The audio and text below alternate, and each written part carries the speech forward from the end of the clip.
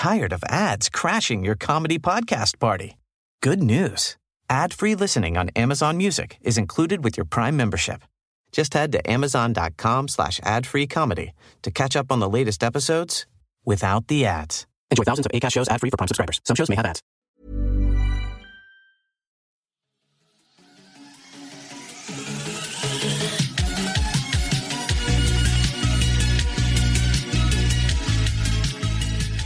This is My Kind of Weird, a podcast where two people swap and pitch three kinds of media. Something watchable, something readable, and something listenable. To see if each other says at the end, that's my kind of weird. I'm your host, Anthony Pollock, and joining me today is writer, artist, and comic book creator Christine Larson, who is in the midst of releasing Orcs, which is a YA or all-ages comic book through Boom Studios. Christine. Hey, how's it going? Are you ready to get weird with me? Yes, I have to just remember what I told you I was going to do. Off to a good start. Yeah. Christine, present your something watchable. All right, something watchable is there's a movie called Orcs 2017. These damn things are all over my park. And what are you going to do? You're just a park ranger.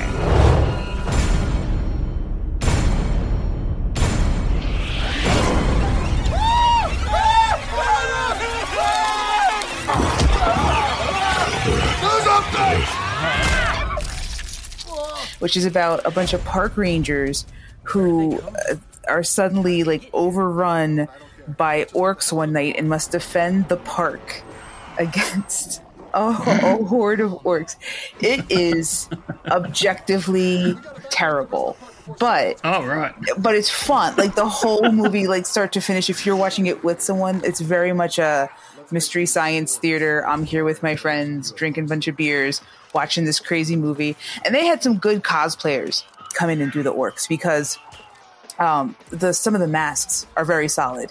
But yeah, it's just it is something. It's got a lot of heart and not a lot of good acting. Who's in it? Oh, I don't remember. Am I supposed to? No one you would know. It's no one you would know. It's on Amazon. I remember. So a bunch of my friends and us are like, we're big fans of just we have like an orc thread, or we used to. We don't really talk that much on that anymore. But when this was coming out, it was like we heard about it in like 2015, 2016, and we're just like, oh my God, this is gonna be terrible. I'm so excited. You know what I mean? Like it's one of those. But did you ever see like Reno 911, that old cop comedy? Yeah, I think I saw it once. I didn't really go too deep into it though. All the Rangers are dressed like that, like with the mustache and the little hat. It's so funny. It's really bad and really good. You have to rent it for $1.99 on Amazon. All right, who's in it?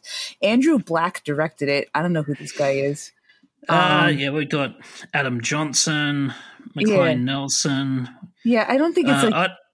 I don't think I recognize any of the actors at all. No one in here is of any name. It's just stupid. It's fun and stupid. I love this fun, stupid movie.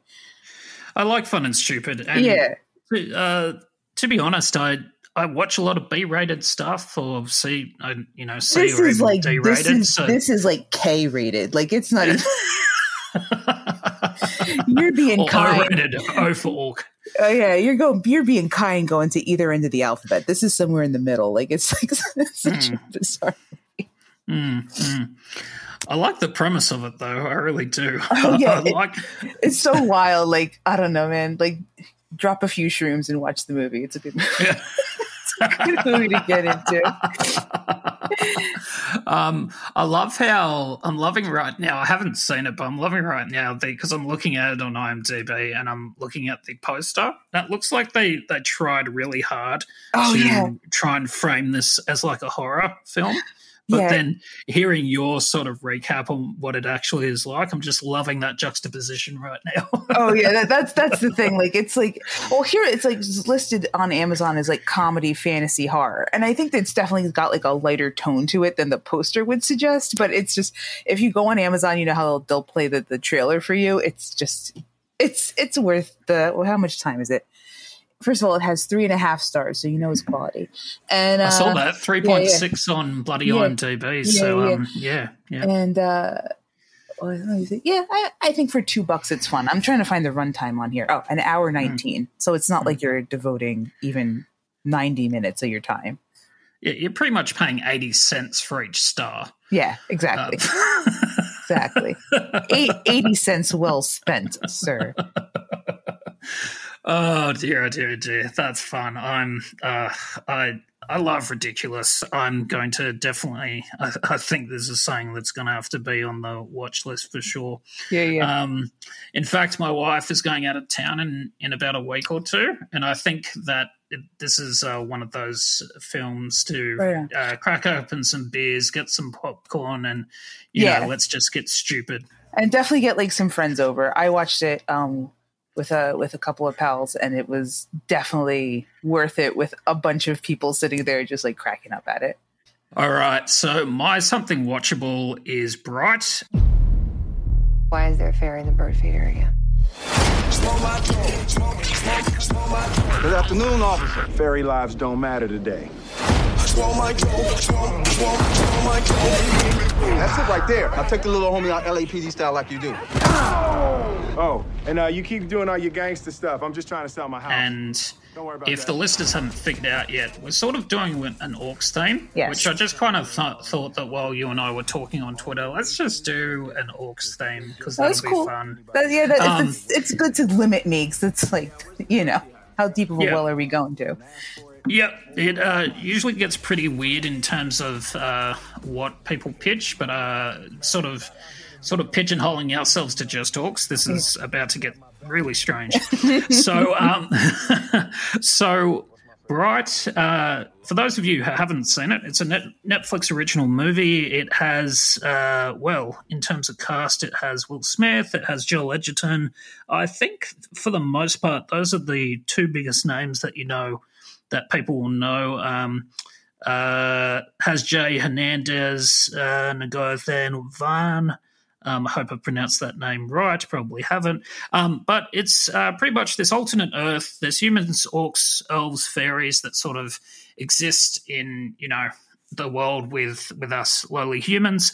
And it pretty much is a buddy cop film where it has Will Smith, who plays a human, and then Joel Edgerton, who plays an orc. So obviously going through their day-to-day things, how they have to fight, you know, big bads and onslaught of enemies, all those sorts of stuff. But it also, I feel like it also spends a great time sort of echoing the sort of troubles of our own time with using orcs and fairies and, you know, elves and all that. It's sort of like a metaphor for different races and things like that, and obviously racism and all those sorts of things, which is great.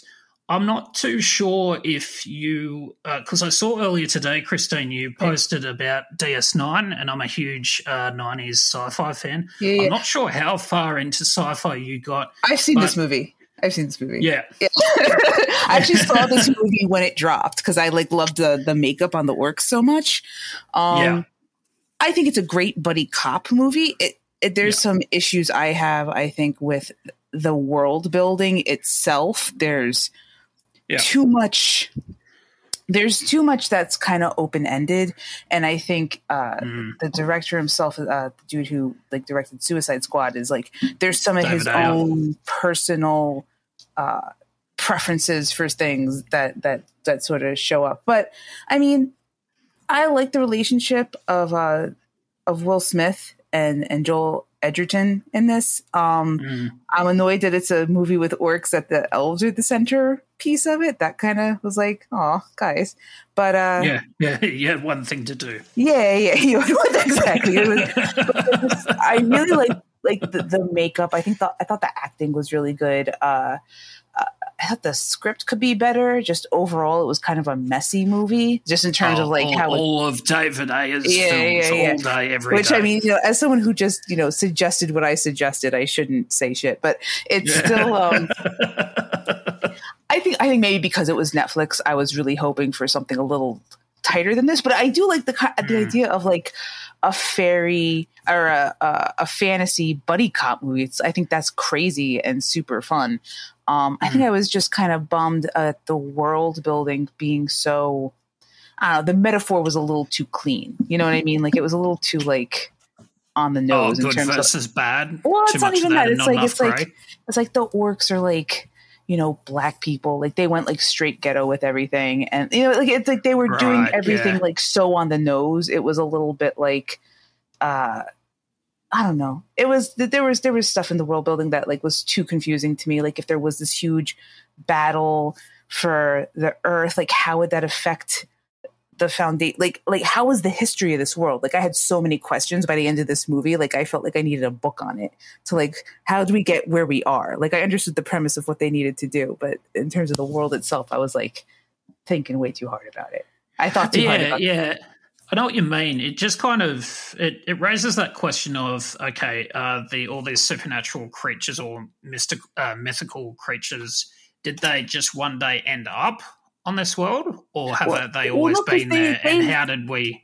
They suggest a for real history there with an evil, you know, sorcerer, and the orcs fought on that side, but then they didn't, and that's why no one likes them.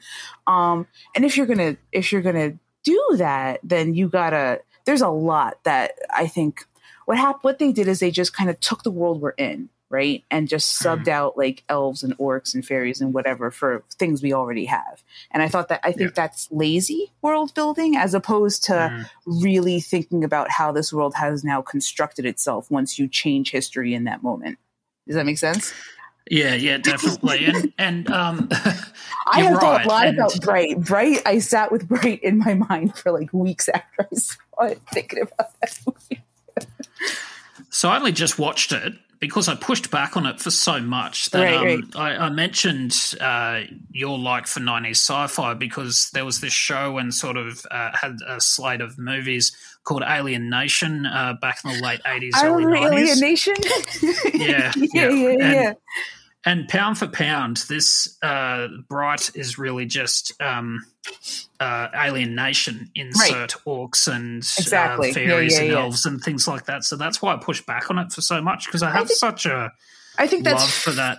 Yeah, series. I think that's fair too because Alien Nation, they only had to go back like a decade. Like I forget when they said the aliens landed and then everything started to be different from our modern timeline. But like once you say like now it's like 1,000 years, now you got to really think about stuff.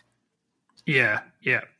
And it had the whole buddy cop thing as well with I think it was Sykes and what was the Francisco? That's it, Detective Francisco. Because of course all the aliens took on the surnames of famous cities.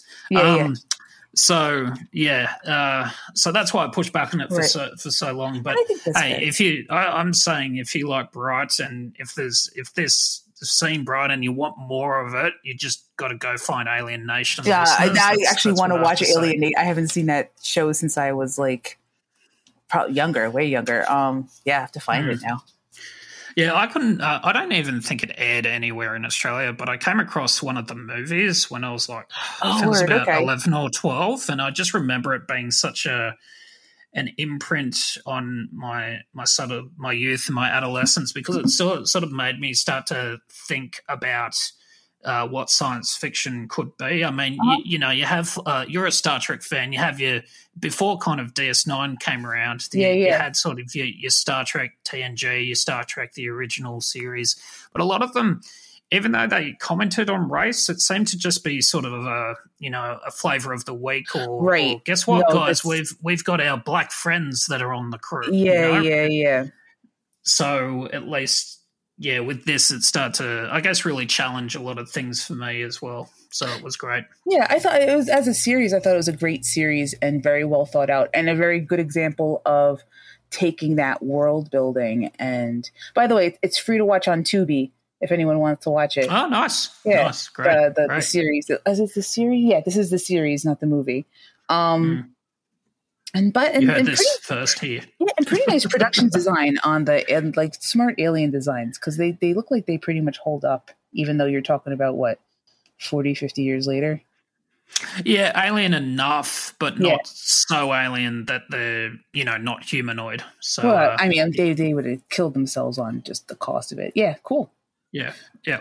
All right, so Christine, present your something readable. Okay, so this was I was up in the air, but I feel like a lot of people have probably heard about Orcstain by James Stokoe. I can never pronounce this. It's Stokoe. So I went with Grunts by Mary Gentle, which is a novel. And then actually after I sent that to you, I looked it up and they did a graphic novel of Grunts, which I think is not necessary to read. So Grunts is basically like Lord of the Rings style orcs, but it's about the whole situation from their perspective. So they're put in a much more sympathetic light. But that said, they're all soldiers and they do shitty soldier stuff the whole time. So it's a very grim gallows humor throughout the whole book. And very much you're with the fantasy Marines the whole time. So for better or worse, you're in the rank and file. And it's, I think, a very personal, I enjoy the book. I think it's a really fascinating perspective and a good way to look at how perspectives change your opinion of, people in the story. But at the same time, I think it's definitely, it's very violent and doesn't hide its teeth, so to speak. And the main characters necessarily aren't great people. It's kind of like watching a gangster film where you have to admit to yourself that these guys are murderers and rapists and shit like that. So if you're down with that, it's very dark. It's a very it's very gallows humor. You have to be down with that kind of humor. If you're not, I have nothing against people who aren't, because it's a very specific flavor. Then I think it's a book that you would enjoy. Excellent. Yeah. My something readable is, aptly named for this episode. It's the Orcs Omnibus Edition by Stan Nichols, which collects Bodyguard of Lightning, Legion of Thunder, and Warriors of the Tempest into an omnibus. And it's basically, it's a very sort of, adrenaline-fueled way of telling a story. It almost just takes orcs as they are, as almost, sort of green, maniacal sort of Vikings, and then just follows them on their journeys, sort of pillaging and going through the land and killing and maiming, but just sort of follows the development of the characters and tries to humanize them a bit and understand who they are on a cultural perspective as well, which I find interesting too. So it's lots of fun on that end. It definitely owns the fact that orcs are very much, mythical beasts as such that are, very much very warlike and all those sorts of things. But at the same time, looks at the characters as a race that are as diverse as any other. So, yeah, I definitely recommend that. And then that's my pitch for something readable. Right on. I think I read Nichols' stuff a while ago, and I remember not really enjoying it. I thought they were too nice. Oh, okay, right. I was like, these are kind of nice for orcs. But that was when I was in my 20s, and I had a much more harder line of what I liked in my, just why I read Grunts. I kind of feel like I should probably revisit Nichols after all this time and give him another shot. I kind of feel like it's not fair. Yeah, everyone in their 20s sort of has this variation of it's not metal enough, and if it's not metal enough, I don't want to see it. Yeah, they weren't hardcore enough for me. I don't know, there was nothing gratuitous enough. Yeah, so I feel like I should give it another go now that I'm a little older. Certainly, a more mature perspective on many things. Excellent. So, Christine, present your something listenable. All right, listenable is Nekrogoblikon, their album Stench.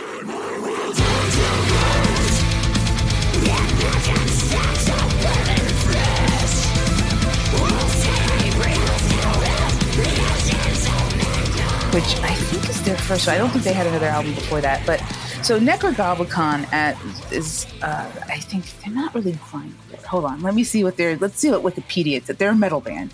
Nekrogoblikon. more like melodic death from my understanding of it. Yeah, it's an American melodic death metal band. Okay, that's the melodic death metal.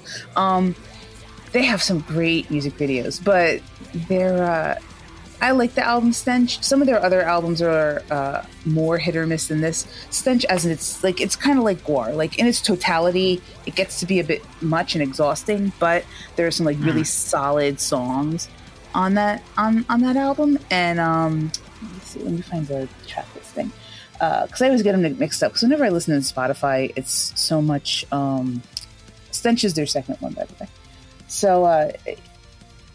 Yeah, has No One Survives and Bears, which I think are two of the best songs written in this style.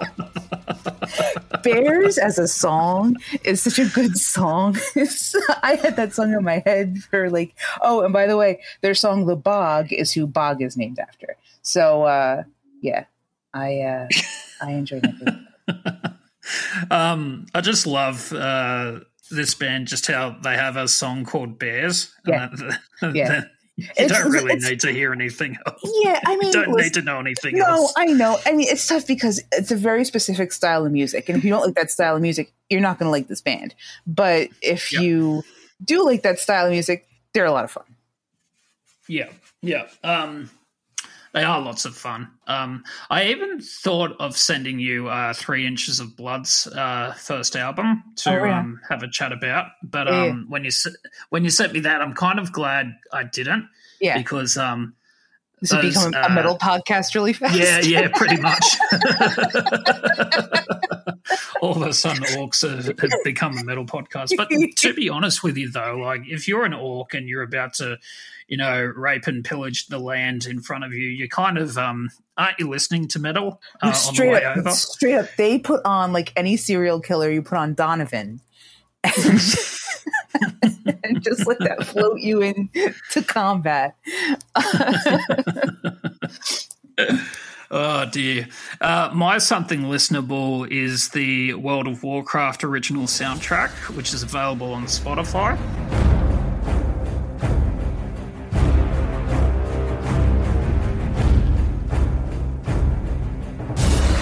So, mainly just because, I don't play the game anymore because, when you're married and have a kid, who has time for that? But and let's be honest, World of Warcraft is really that thing where you have to get a good experience, you need to set aside days, Yeah. Not just hours, days. Yeah. It's, from... like when I went back and listened to it for this, I just kind of got transported into that world. I was, 21, 22 again, playing World of Warcraft. I'm alone at my PC, and it's just that sort of soundtrack that fully immerses you in the world and just kind of transports you into that sort of fantasy setting. So I feel like it's really successful in what it does and how it approaches it. I feel like some gaming soundtracks just lose me. Yeah. And if you're if you're not on board with the music, it needs to be believable, I feel, as well, especially if it's a soundtrack. It needs to fit tonally with what you're playing.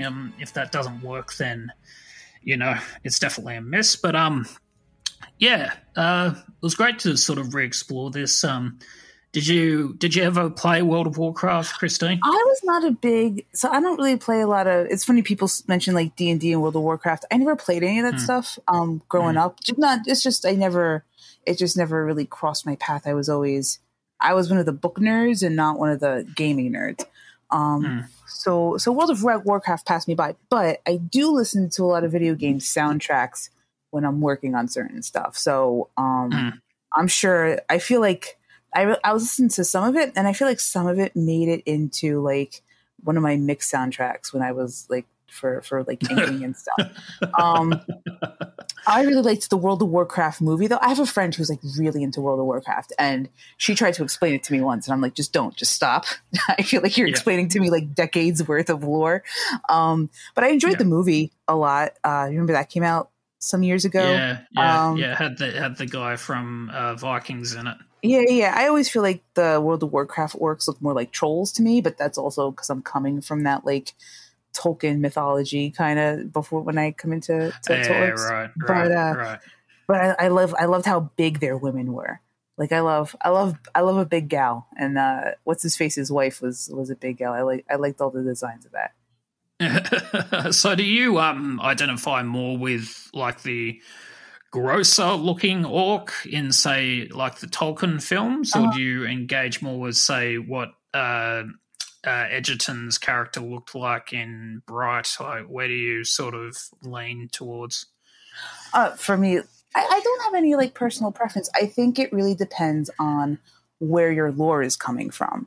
Because Tolkien's lore, the orc was coming out of a lot of creatures from Northern European mythology. That what he did was make them a race, which he really should have never did. Because they're really a type of goblin, like a creature, not really a race of people.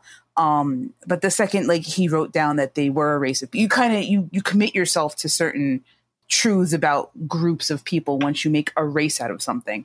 But what Tolkien was drawing from, and a lot of the imagery I feel like Peter Jackson drew from, wasn't necessarily like this is a group of people. These are a group of monsters. And if it's a monster, then yeah, I think Jackson made some good choices. But if they're a group of people, I think you need to step back from like injecting some of that like gruesome, almost like Living Dead sort of like, you know, their skin was falling apart and that they were all like ripped up looking. You got to take a step back from that and consider that like, you know, as a group of people, you know, they're not zombies, they're people, and you need to, and then I think you have to move a little more bright. I think the distinction, as far as I'm aware, was the orcs in Tolkien mythology were grown for a purpose. They didn't really exist beforehand. That's that's not true. It's not? The orcs were said to reproduce in the same way as the children of Iluvatar, which are humans and elves. So they had orc women, and actually there's a letter where Tolkien mentions, yes, there were orc women and therefore orc children. But he never shows us any of that because you can't sympathize with them. They're right, yeah, you know, they're cannon fodder. Yeah. And also humanize them, and then all of a sudden they're not as big a threat. You got to remember, so they were created in the age. We're going to go. Are you ready to go on this journey with me? They were created in the age of Christine Larson, comic book creator, orc historian, apparently. They were created in the age of Morgoth, but once Morgoth was defeated, there was a period before Sauron rose where they were just chilling and doing their thing, and even before the events of the Lord of the Rings, when it's the Hobbit, before the Necromancer, you find out is like, you know, Sauron come back. They had their own little tribes and their own little petty feuds and their families and this and that and the other thing. There was actually a big war with the dwarves that is like vaguely mentioned in one of the books where I forget which dwarf said it, that like they did like horrible things in those times, and all you can imagine is like they probably went to like orcs' caves and probably slaughtered them wholesale. So you have to consider like there were times in between their masters where they were just living their lives. And then all of a sudden, you know, a wizard comes by and is like, all right, it's wartime. And they, for whatever reason, were driven to obey that individual. And it's really more to serve the narrative than it is to serve their own self-interest. Okay, Dad. I will have words with Peter Jackson, but, you know, that's for another day. Yeah. All right, let's do the verdicts. So, okay. Christine, out of my picks, were any of those your kind of weird? I mean, I like Bright for what it is, and so I think that's my kind of weird, despite my, you know, my the points I make against it. So I like Bright, and I liked World of Warcraft, and I feel like I need to give like Stan Nichols, I feel like I need to give him another shot. Like, it's just fair. So I don't know if I'll do it soon, but sure. I'll hit you up again, Stan Nichols. So out of your picks, the my kind of weirds would have to be Nekrogoblikon Stench and the Orcs movie. Definitely going to check those out. Grunts by Mary Gentle. I'm not totally convinced. No, so that's 2 fair. out of 3, so That's not bad. fair. That's one of those things where it's like I don't want to cut my arm open. All right, that's fair. I'm not going to blame you for that. I'll do what's right for me. Twist my arm. Yeah. All right, so we're going to go to a quick sponsor break, and when we come back, we're going to talk to Christine a little bit more about her comic book series Orcs. So, Christine, Orcs is very much sort of that, I guess, that creature that has been sort of belittled to sort of the boogeyman or the henchman of the evil wizard, as we've kind of already touched on. What made you decide that, okay, we're going to do a Orcs project? I was doing a lot of artwork as like morning warm-ups. And so I made it originally, I was doing an art book through Kickstarter like years ago when Kickstarter first started. And I started a project with that little group as like a little zine to go with the art book, like it was like a 16-page black and white, whatever. And it just kind of like grew from there as a story and as a world. And I thought, well, I've never really sat down and done my own fantasy world. And it was something I wanted to do for myself, and centering it around orcs felt like something that I would just enjoy more. One, just they're fun to draw. Like I just like to draw little creatures, but also I thought it would be an interesting perspective to see the world from, as opposed to doing another elf story or dwarf story, seeing it from the perspective of orcs, I thought was certainly more unique. And there's a way I like to approach them where they feel very like working class. They're working class fantasy creatures, and I enjoy writing that motley crew kind of dialogue. The blue collar worker. Yeah, you know. I guess they're really that sort of that fantasy race, which they don't really get touched on. Well, not as well as they could be. Your comic book definitely provides a different sort of, I guess, shade of what the orcs can be. I guess so. Where did you decide you wanted to, like, when did you decide where you wanted to take it in terms of I guess what the characters like Bog and his motley crew of orcs were going to achieve, both from a sort of a character standpoint and I guess what the overarching point of the first volume was going to be about? Because I wrote the first volume, and we talked about this, it's written, I was signed to 3 graphic novels. So I wrote the first volume very much like, not necessarily a fellowship, because I feel like that leaves you at a weird precipice. I wanted to write it kind of like I hate, I'm not a big Star Wars fan, but I'm going to use it like a New Hope. But I feel like something like that. It's like, there's obviously a lot of untied threads at the end of that movie, even though like they had somewhere to go after it. So I feel like that's kind of what book 1 does. Like there are some, I try to tie up a lot, and then I've definitely left a lot of loose threads open for us to pick up in book 2. But it's written like 3 acts, right? So we're at the end of act 1. But yeah, I mean, the first book is one introduction, and it's sort of like understanding the group as a whole. And I don't know how much they actually learned as a group. I think we just learned more about them, and maybe they learned more about themselves. And by the end of book 1, I hope you realize that this story actually isn't about Bog and his group. It's about a totally different character. But that's, I think, the crux of that first act. And then, you go into act 2 and into act 3, and you start to see how the story and the legend and the current events start to wrap around each other. And then by the final book, it all kind of comes to a head. From having worked on Adventure Time, how did Adventure Time and your period working on that IP, how did that inform artistically the way you would approach Orcs? Adventure Time, a slightly different tone, but I've had the same sort of workflow for years at this point. By the time I was doing Adventure Time, I was already doing comics for like 7 years. So, like in licensed comics, Adventure Time was the first set of comics that I wrote. So it did help me figure out on the back end, like pitching and how to like take a story to an editor and how explain to them what I was looking for or looking to do and get that rapport.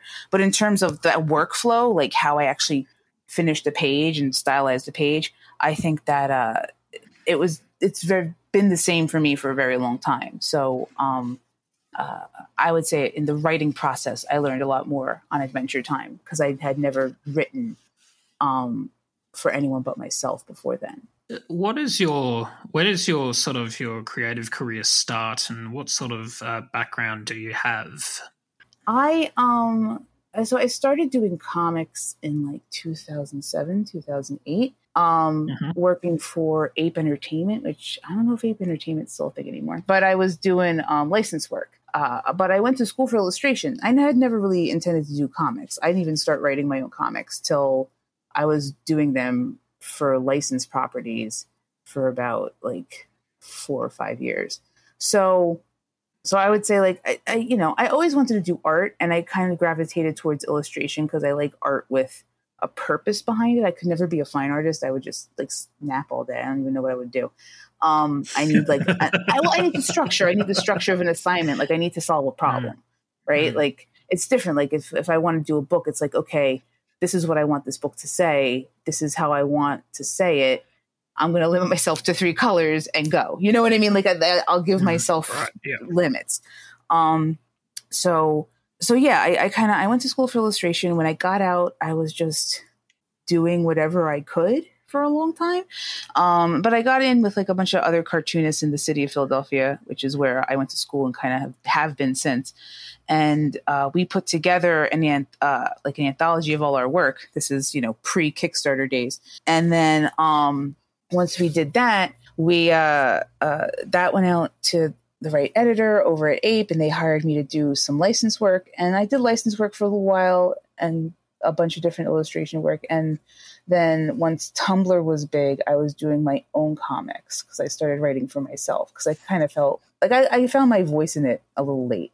I know some people come in, like I have students like that are like 19 and have like a fully developed writing and drawing style, and I'm like, what are you? I don't even understand what you are. Like it took me like my whole 20s just to figure out what I wanted to say as a person.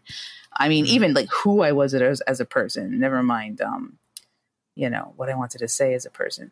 So yeah. But by that, do you mean in terms of finding your own style that worked best for you, or? Yeah, I mean, I feel like I've always bounced within the same style, but at the same time, I still will bounce through mediums. Like I'm going to paint, or I'm going to do everything with a nib, or I'm going to do everything with a brush, or, every panel only have 7 lines. Like I jumped around a lot in medium and technique just because I like doing everything. And I kind of settled into a look that I prefer, but I'll still be like, no, I'll do something different for this project. I still do that. Well, that has its pros and cons. I find anyone that can really pick up a paintbrush and create something, incredible out of it is just at that whole nother level. I feel like it's just a totally different medium to penciling and maybe even coloring as well. Because I don't know, I just feel like painting is just that's to use the word artiste, it's just I'll put my pinky up, yeah, for sure. But you kind of start to think about those artists of a bygone era and things like that, and I just like my one of my grandmothers, she's a bit of a train wreck of a person, but you can gam. Well, more in terms of she just misses social cues around certain stuff, and she's very religious and just one of those types of people. I've seen like these landscape paintings that she's done, and it's just kind of like, well, where does that even come from? It's just I just find that kind of that section of art just incredible. I just don't know how people do it. Oh, for real? Yeah, I mean, I was really stoked that they let me paint all the covers to the books because I do really love to paint. And Orcs we're talking about. Yeah. So because I don't know, you usually aren't given the time to do that kind of stuff normally. Like it does take me like a week to do a good painting because I get in there. But I was trained with like oil paint. Like I was graduating school between 2000 and 2004 is when I went. So that was like before we really had any huge advances with computer coloring. Like by the time I was coming out, the Wacom was coming out with its first tablets, and they were kind of like garbage, and I had a hard time controlling them, and I just always had an easier time doing stuff by hand. Like I used to paint all my layers separately and assemble them in Photoshop like a screen print. And that to me made okay, right. Yeah, yep. That to me made way more sense than using a tablet. And of course, like I'm proficient at the tablet now. Like it's been years. Like I'm not, not standing still while the world's running around me. But I think that like painting is certainly like my first love and something that I've never wanted to stop doing. And the more I get to do, the more I enjoy the work that I'm doing. Mm. In terms of you touched on covers briefly. And you were able to do all of them, you said? Yeah, all of them were painted. Yeah, okay, great. I specifically loved sort of the variant that Sweeney Boo was involved in. Yeah, they were so different. I really dug her stuff. Their colours are they're just incredible, and I love to have them on this podcast. That's for sure. But I feel like your covers, the old axiom, don't judge a book by its cover. But I mean, your covers, 100%, you can judge a book by its cover because everything. That's what I love about the Orcs series is everything that Orcs is about is sort of find a way to capture it in the cover. Yeah. I guess I made it. Like, it's hard to just be like, well, I totally interpreted this right. Like, when it's yours, it's like any mother that looks into the face of their child and it's like, I know you're lying to me. Like, it's like my kid, so I know how to present it to the world in the best way, I guess. But thank you. I enjoyed doing those covers, and I wish I had time. I wish the universe would let me paint a book. I don't think there's no. Right. Yeah. Maybe when I'm like 80, like a novel. Yeah, like maybe when I'm 80, they'll let me paint a book. They'll let me do things. I mean, nothing's stopping me from just painting a whole book, except a mortgage. Yeah, well, not even that. Like we pay rent. Like rent. You know what I mean? Like rent is stopping me from painting a book. It just takes too long. How do you deal with rejection? Oh, like me personally? Like, I mean, I am immediately pissed, and then I just and then you like walk it off, right? Like, I'm not going to say like, oh, I just, I really think about it. Why I got rejected. I don't. I'm like, fuck that guy, and I'll never work with them again. And then like you take a walk around the block and like put on like your big boy pants and realize, okay, it's whatever. It's an industry, and it doesn't like. I was surprised this book even got picked up because like this is an industry, and people don't necessarily look for something for its creative interest. And certainly like even like when it's going to the masses and people are like, I don't get this. Like you can't get mad at that because either it's a failing on you as a writer, which obviously I never fail, but it's either a failing on you or it's just not their thing. Like there are so many things out there that are not my thing, but are perfectly well executed. But that's not how everyone looks at everything. It's like, if it's not my thing, then it's the worst. So, you got to just accept human nature. And if you believe in what you're doing, just keep at it, I guess. Like, I hate to say that because, I don't want anyone to be like, grinding the pavement for like 50 years. Like Christine said it would be a great idea. Like, Christine said, keep calm and carry on. Yeah. So on that podcast, that's my life philosophy now. But I think that, I still enjoy it. I enjoy what I do. So I think that I would even do it if I had a much smaller readership than I even do now. So I founded sodaandtelepass.com, and I'm constantly looking at different ways about I'm constantly looking at other reviewers and what they're doing and what they're talking about and things like that. And one thing that I'm constantly that sort of raises this question is I find it interesting how reviewers don't really look at the art for art's sake. They look at it more about as an overarching story and things like that. And what I am going to pose to you, Christine, is how can reviewers, specifically comic book reviewers and graphic novel reviewers, how can they get better in terms of talking about different styles and different tonally in terms of what the art is achieving? Yeah. What is it saying that you as a creator would like to start to see versus what reviewers are doing right now? I'm not going to tell a reviewer how to review. I will say that whether it's a good review or a bad review, I still think I think it's Ebert who had I think it's like Fuck Your Movie or something like that. And had all these lists of all his reviews of all the movies he hated, but he still accepted a thing for what it was.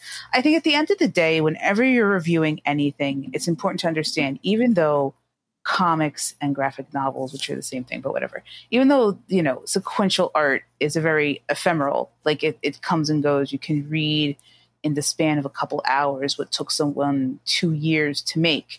Remember that it took someone 2 years to make it, right? So you don't have to be like a smarmy asshole about it. If you feel that there are areas that a work could be improved upon, then you should approach it like these are areas of work can be improved upon. But I think that when I read reviews of anything and it sounds like someone's just trying to shit tweet, that not only undercuts the professionalism of the person doing the review, but also makes you it also makes you look like someone who doesn't understand how to write a review. If you're going to just shitpost on someone, you can do it on Twitter. If you're going to actually submit something to, for the posterity of the internet, as it were, is there posterity left? Right. Then don't be a dick about it. I don't know. I just, Well, I guess more in terms of ways like how can people writing and talking about comics, how can they educate themselves more on the artistic sort of element and... There are, listen, I understand that a lot of people who write don't want to do this, but it helps to take art classes. Do you understand what I mean? It helps to understand. Yeah. Don't even take an art class. Just understand what it takes to make a good work of art versus a bad, as subjective as that is, there are some objective points that you could make. Understand that you're going to be subjective, things that you don't like, other people will like. And I think, I don't know how people can get better at what they do when they're reviewing stuff. Whenever I review things, I'm just doing it as a person who has watched it, not as a professional. I think at the end of the day, frame it as you're a professional reviewing this, not some me walking around talking to their friends. Yeah. Yeah. 100%. Yeah. In terms of Orcs, what sort of, how would you sort of pitch that to someone who's looking to check it out? Is there, I guess, a preferred demographic that you had in mind when you started creating it? I wrote this for me at 13, who couldn't find any books where I felt that I couldn't find any books that weren't focused on how characters looked, right? This is the 90s. This is the height of heroin chic in the 90s, where everyone's a supermodel on every cover of everything. And more than that, everything was painfully heterosexual. So I think that I wrote it to be as accessible to a wide audience as possible. So there's no cursing and there's no nudity or there's no sex scenes or anything like that. But I do think that there is some, or at least I tried to put some, maybe more, not adult, more mature situations. That sounds like someone's taking a shirt off. Like more in terms of scenarios, like around like what they're discussing. Yeah, like what they're discussing and how we're I'm sorry, it's late here. My brain's kind of fried. So it's a little bit more interesting than Bog figuring out how he's going to pay the rent every week. Right, exactly. Right. It's very much, a lot of stuff happens to these guys over the course of this book and then the subsequent 2 books. And the group we meet in this first 6 issues is not the group at the end of these 3 books, but the core of who they are as people is the same. And I think really, all right, I'm pitching this book. I mean, I think that like younger kids, anyone who enjoys like the Goonies, if you like the Goonies or you like Monster Squad or you like any of that kind of 80s fantasy adventure story that was, billed as like a PG, but probably is like a PG-13, maybe an R. Yeah. That's Orcs. That's where it falls. Okay. It's not a story about kids. It's a story about adult creatures going about their day. Yeah. Yeah. How do you feel knowing that then the 80s and 90s, that whenever people are selling, like companies are selling 80s and 90s stuff that you and I probably grew up on and loved, how do you feel knowing that that's now being pitched by kids as retro? Oh, I mean, it hurts my soul. Oh no, I know. I mean, I accepted my mortality years ago. So it is what it is. I look forward to the day when I am an old lady and can just like shake. So you can paint that book. Just paint that book and shake my fist at children. Yeah, I mean, I've always liked to exhibit hard old lady energy. So I'm not too worried about becoming older and older. I can be like, back in my day in the 90s, I knew, and tell people how inaccurate their 90s retro stuff is, I guess. I can be that guy now. That's not how we wore our flannel. I don't fucking know. Yeah, back in my day, they were way more baggy. Though, I'll say this. When we were younger, I mean, me and my sister were both into some pretty extreme music, and I still like extreme music. But it was fairly popular then, right? Grunge, and then metal had a big resurgence. And I remember listening. Who was I listening to? I think it was like 9 Inch Nails. So we were listening to 9 Inch Nails. I love 9 Inch Nails. Yeah, watching the video, and it was like, fucking Trent Reznor, I don't know, kicking Jesus in the face, whatever it was. And I'm returning to my sister and being, I guarantee you, when we are grown up, the kids are not going to be watching shit like this. It's going to be like the safest shit you ever saw. And I feel like I was kind of right. And then who was that rapper that just came out? Was it that they had a whole video where he does gives the devil a lap dance and then breaks his, it's fucking crazy shit. Oh, yeah. I was like, it came back around. I was so excited. It's not my favorite song in the world, but I was so stoked on that video that it was so fucked up and violent. I was like, yay. So, I'm glad it came back. And that in 90s fashion is a thing again for some reason. Yeah, I don't know.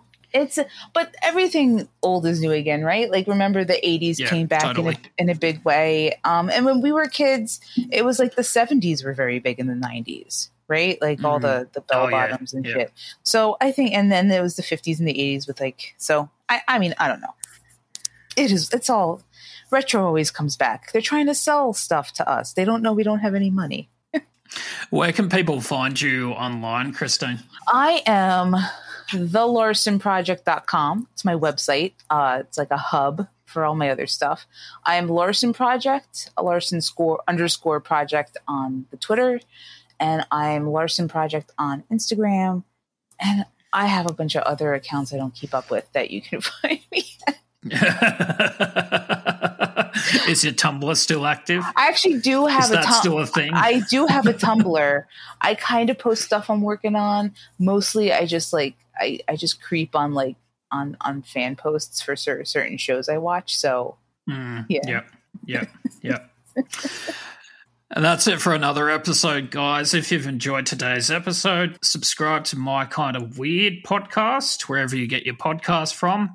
Christine, thanks very much for appearing on the show today.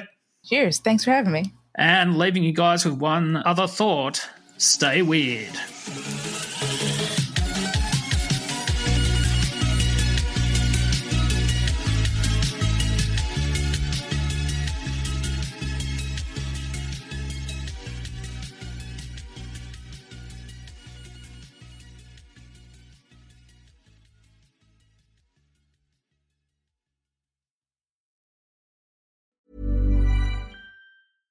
Tired of ads crashing your comedy podcast party? Good news. Ad-free listening on Amazon Music is included with your Prime membership. Just head to amazon.com/ad-free comedy to catch up on the latest episodes without the ads. Enjoy thousands of Acast shows ad-free for Prime subscribers. Some shows may have ads.